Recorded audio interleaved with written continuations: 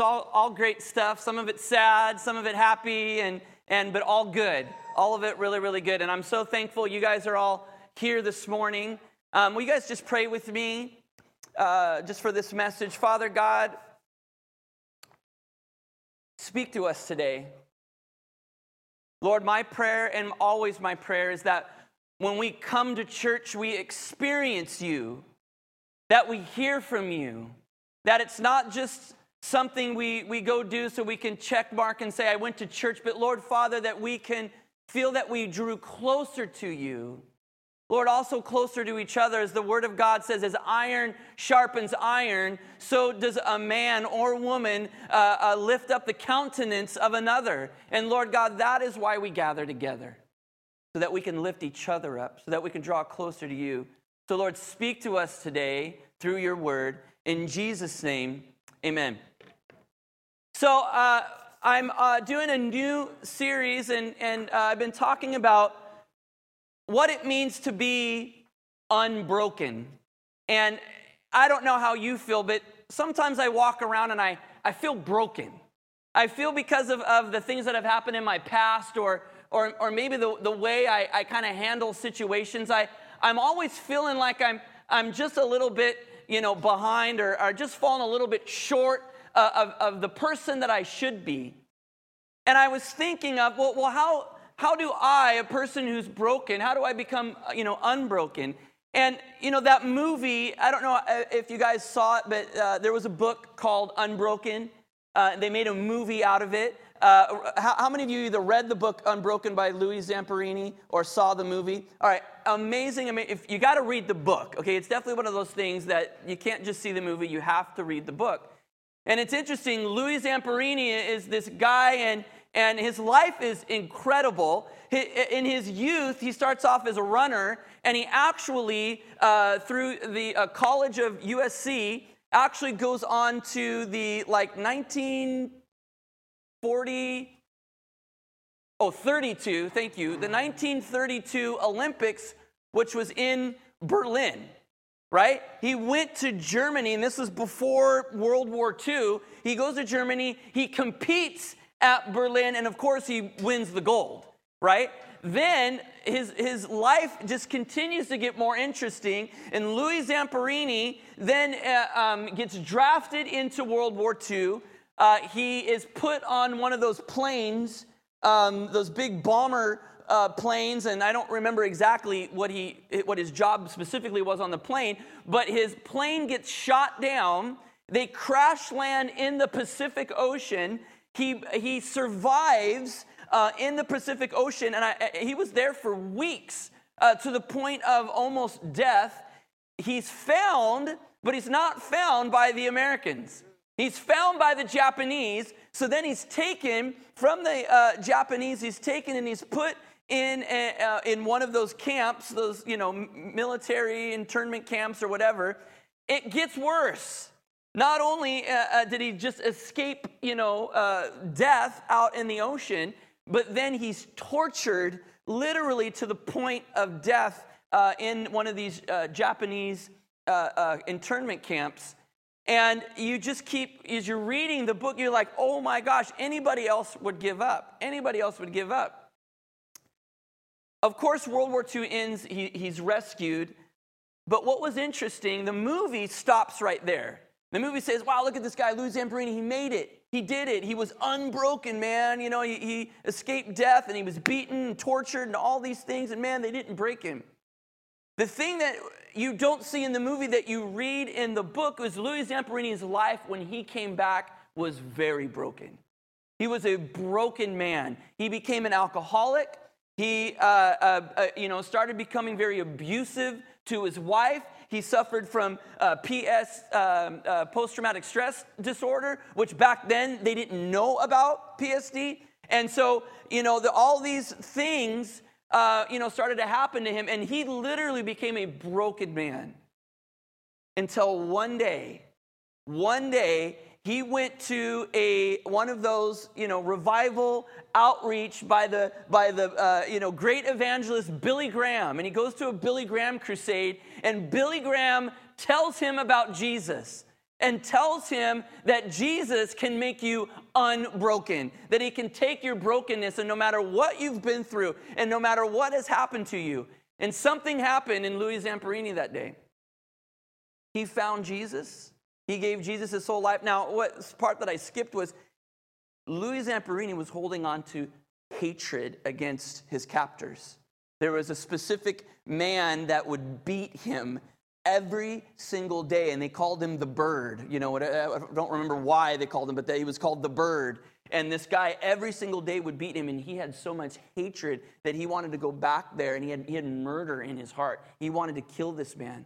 And on that day when he found Jesus, he forgave the Bird. And because of that, Louis Zamperini found healing. That is Louis Zamperini's real testimony. And that is when Louis Zamperini became unbroken. That even though he was a broken man, when he found Jesus was when he truly became unbroken. There's a scripture in Luke 20, verse 18, that says this: "Whoever falls on that stone will be broken, but on whomever it falls, it will grind him to powder." Now, the stone is associated with Jesus. Jesus is called the chief cornerstone. He is what we build the church upon. See, the church, the church of today, the church of the New Testament is not a brick and mortar church. It is people. We are the church. We are the brick and mortar, and we are founded upon the chief cornerstone, who is Jesus the Christ. And this scripture is talking about two ways that you can be broken. You can either fall on the stone, being Jesus, or the stone can crush you. And let me explain what that means. See, there's two types of being broken. There's allowing Jesus Christ into your life and basically throwing up your hands in a sign of surrender and saying, I am going to stop trying to do this all on my own. This thing called life, this trying to get my act together, this thinking that I can do it all in my own power. I'm going to finally say and throw my hands up in the air and saying, I give up. And Jesus, come into my life. I put my trust in you. That is when he breaks us of our sin. That is when he breaks us of all of the chains that bind. That is when he breaks us of all those things that seem to have their hook in us, all those toxic, all those damaging things that are in our lives. He breaks those things. But there's another way. There is complete turning our back against Jesus, and that complete unbelief, and that complete saying, I can do this all on my own. And that's what this scripture means, that listen, you're going to experience the chief cornerstone in one of those two ways. Either you fall upon him and let him break you so that he can build you back up, or it will eventually crush you if you do not believe. If you do not believe. I want to look at some scriptures today, and I want to start in Luke 22. As I said, Luke 20. Now we're going to jump to Luke 22. But let's look at Jesus' words as they take the first communion with his disciples, and it's just that one verse, Luke 22, verse 19. And it said, Jesus, he took the bread, he gave thanks, and he broke it. And he gave it to them, saying, this is my body, which is given for you. Do this in remembrance of me. See, a couple weeks ago, I talked about what it meant to have an unbroken mind. And last week, I talked about the Holy Spirit and how we can have an unbroken spirit. But today, I want to talk about having what it means to have an unbroken body. You see, we live in a sinful world, that we live in a fallen world. The Bible says all have sinned, all fall short of the glory of God. So that's all of us. There's nobody in here who's excluded from this. But you see, Jesus came, and he knows that we have sickness. He knows that we live in this broken world. He knows that we suffer from a broken mind, a broken spirit, and a broken body. And Jesus even symbolized that by taking unleavened bread, which represented something that had no sin, and he was saying, listen, this represents me. This bread that I'm holding, this represents me, and I'm breaking it as a representation of my body being broken for you, so that you can live a whole life. You guys, Jesus wants you to be whole, mind, body, and spirit. He wants you to be complete. Isaiah 53:5 says, but he was wounded for our transgressions. He was bruised for our iniquities. The chastisement for our peace was upon him, and by his stripes we are healed. You see, we can experience that wholeness. We can experience an unbroken body. But again, we have to fall upon the chief cornerstone, who is Jesus. We have to submit ourselves. We have to surrender. And I want to talk about that a little bit more. We're going to jump over to Matthew chapter 9. Matthew chapter 9. We're going to look at the ministry of Jesus, and we're going to see that he cared for people so much that when he looked upon people, he saw them, he saw their brokenness, and he touched them, and he healed them. Let's look at Matthew chapter 9, starting in verse 1. It says, and Jesus climbed into a boat and went back across the lake to his own town. Some people brought to him a paralyzed man on a mat. Seeing their faith, Jesus said to the paralyzed man, be encouraged, my child, your sins are forgiven. But some of the teachers of religious law said to themselves, that's blasphemy. Does he think he's God? Jesus knew what they were thinking, so he asked them, why do you have such evil thoughts in your heart? Is it easier to say your sins are forgiven or to stand up and walk? So I will prove to you that the Son of Man has the authority on earth to forgive sins. Then Jesus turned to the paralyzed man and said, stand up, pick up your mat, and go home. And the man jumped up and went home. Fear swept through the crowd as they saw that this happened, and they praised God for sending a man with such great authority. Your sins are forgiven. See, we have to understand that this brokenness that we live in starts with sin. It starts with sin. Adam and Eve, it starts when they were told, do not eat of the fruit. Do not touch the tree. Do not eat of the tree of the knowledge, of good and evil. Don't touch it. And what did they do? They disobeyed God, and they went and did it. That is when sin entered the world. And from that moment on, we are now living in this fallen world. We are now living in a world that is actually dying, that is actually decaying. And we live in these bodies that are also doing the same. So we have to first understand that it is sin. And the only one who can combat that sin, the only one that can forgive you of that sin is Jesus. He is the only one who died. He is the only one who paid the price. You see, it says the wages of sin, or the payment for your sin, is death. And Jesus paid for that sin for us. So Jesus came. He was the only one that had the authority to forgive sin. That is why Jesus said, your sins are forgiven you. Your sins are forgiven you. And we see in this that there is a connection between sin and between our brokenness in our physical bodies. Now, let me also explain this.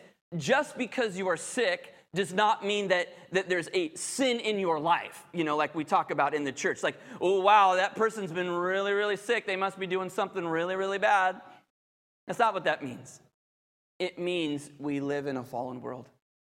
We all suffer. We all have broken bodies. We all hurt. We all are susceptible to disease and bacteria and all these things that attack our bodies. But what we need to understand is that Jesus, when he's healing you, he's more concerned about your spiritual health. He's more concerned about your salvation. But through that, you can find healing in your physical body. Jesus was more concerned about our spiritual health. So when we deal with sin in our life, Jesus can start to heal us. Psalms 38, this is one of those prayers, one of those cries out of David. And you guys all know, if you've ever read the book of Samuel and the Kings, you guys know that David was not perfect. That King David was also a sinful man. And when David is now lamenting over his sin, he pens this psalm, and it says, "O Lord, do not rebuke me in your anger or discipline me in your rage. Your arrows have struck deep, and your blows are crushing me. Because of your anger, my whole body is sick. My health is broken because of my sins. My guilt overwhelms me. It is a burden too heavy to bear. My wounds fester and stink because of my foolish sins. I am bent over and racked with pain all day long. I walk around filled with grief. A raging fever burns within me, and my health is broken. I am exhausted and completely crushed. My groans come from an anguished heart." David knew he had sinned, and it had affected him so deeply that he felt it in his body. That David understood the connection between disobedience to God and his own physical health. So let's look at another one of Jesus' responses.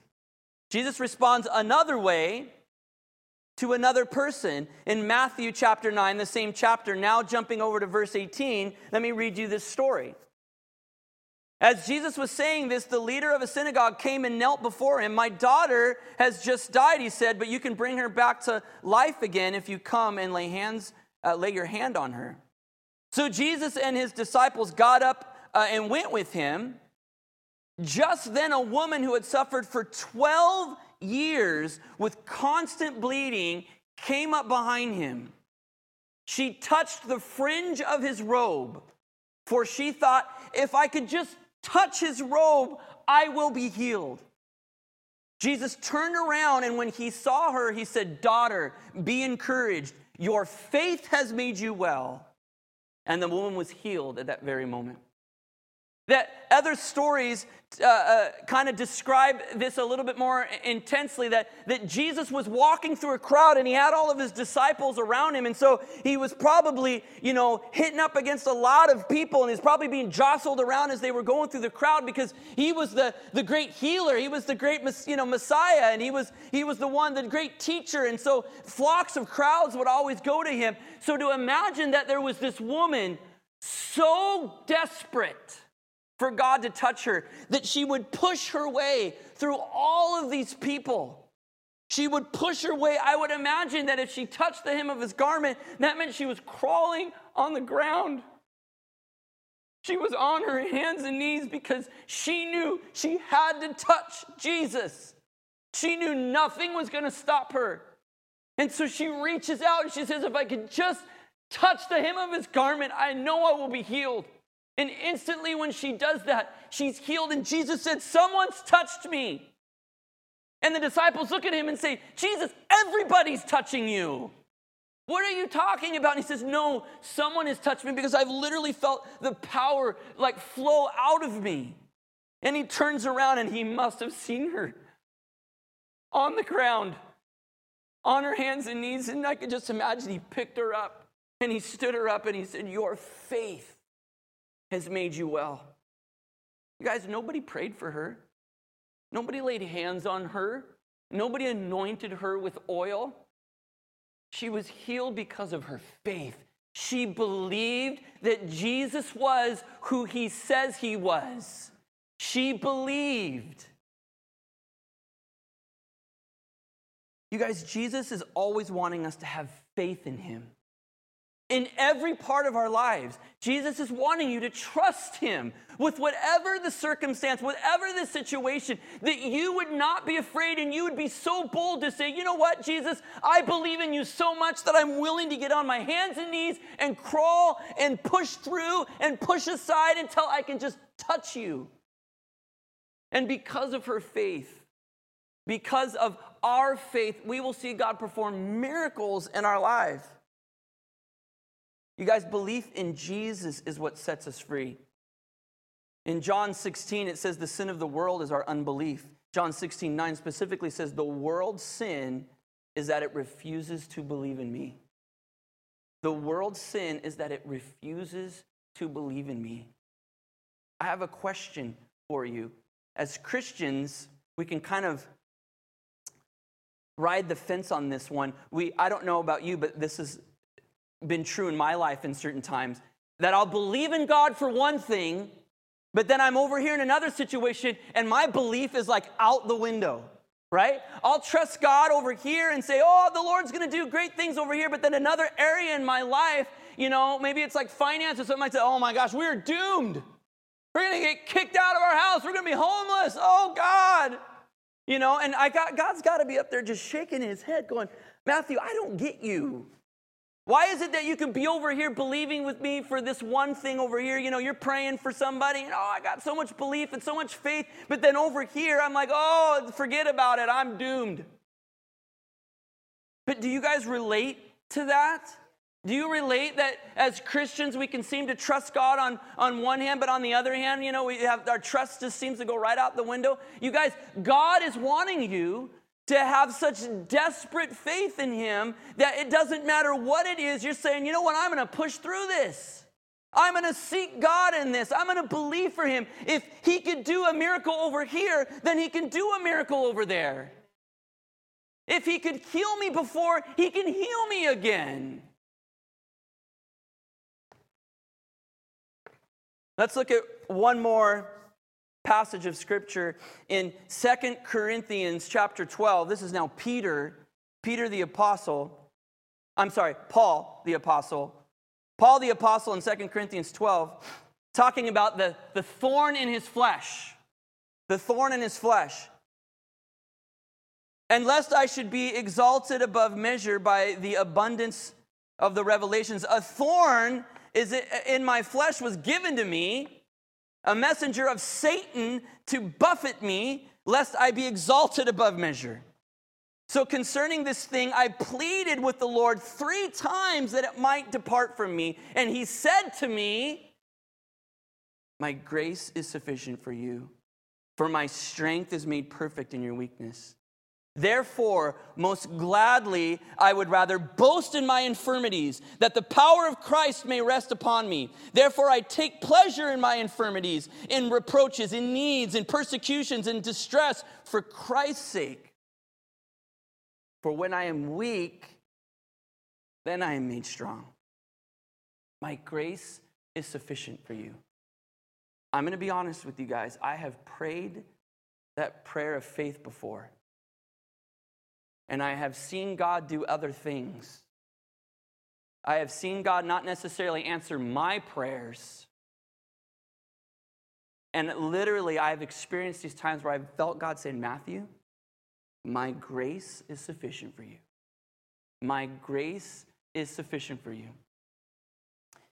Through my childhood, I've shared a lot about my childhood. When I was 7, my parents divorced, and so I grew up in a single-parent home, and I would go to my dad's, and I'd go to my mom's, and there was a lot of the back and forth.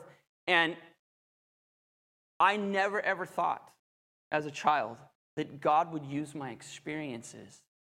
I used to pray all the time that my parents would get back together. Every child who's had their parents divorce or separate or whatever has prayed that prayer, Lord, I want my parents back together. It never happened. But you want to know the miracle that did happen? When I was 18 years old, I was asked by a children's pastor if I would come and if I would volunteer in the children's ministry. And I sat in this children's ministry completely wondering why I was there, What did God have for me with kids? I didn't know kids. I didn't know how to work with kids.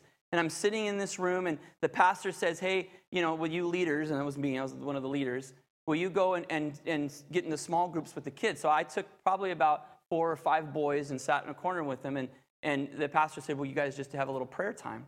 So, of course, I'm going around the circle. Hey, what can I pray? How can I pray for you? And the one kid says, oh, please pray, my dog's sick. And, it's kind of the typical second grader prayer. And they got to this one boy. This one boy looked at me and said, could you pray for me?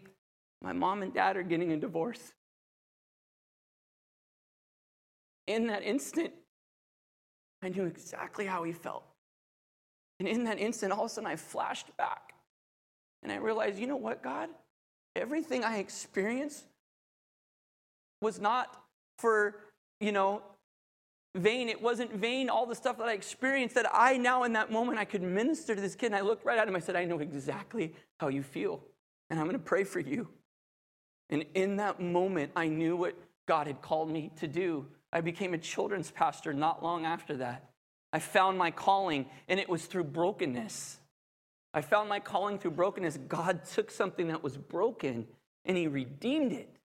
And since then, I've done, vacation Bible schools, and I've spoken up at camps, and I've done all kinds of children's ministry is one of my passions. God wanted to use me, even in my own hurt and even in my own pain, for when I am weak, then I am made strong. Listen, there's some of you who are walking around and you feel broken. You're feeling like, I'm a mess. How is God going to be able to use me? Boy, if you only knew the thoughts that go on in my mind. I would say to you, as I experienced in that moment when I was 18 years old, I would say, God wants to use that. God wants to use the broken things in your life. God wants to take those things and he wants to redeem it. And through that even though maybe that pain is still there, that through that pain and through that anguish and through that brokenness, that you could speak into somebody else's life and bring healing. Not just healing to you, but healing to that other person. To be honest with you guys, that sting hasn't completely gone away of my parents' divorce. It's still there. It still pricks every so often, especially around the holidays and things like that.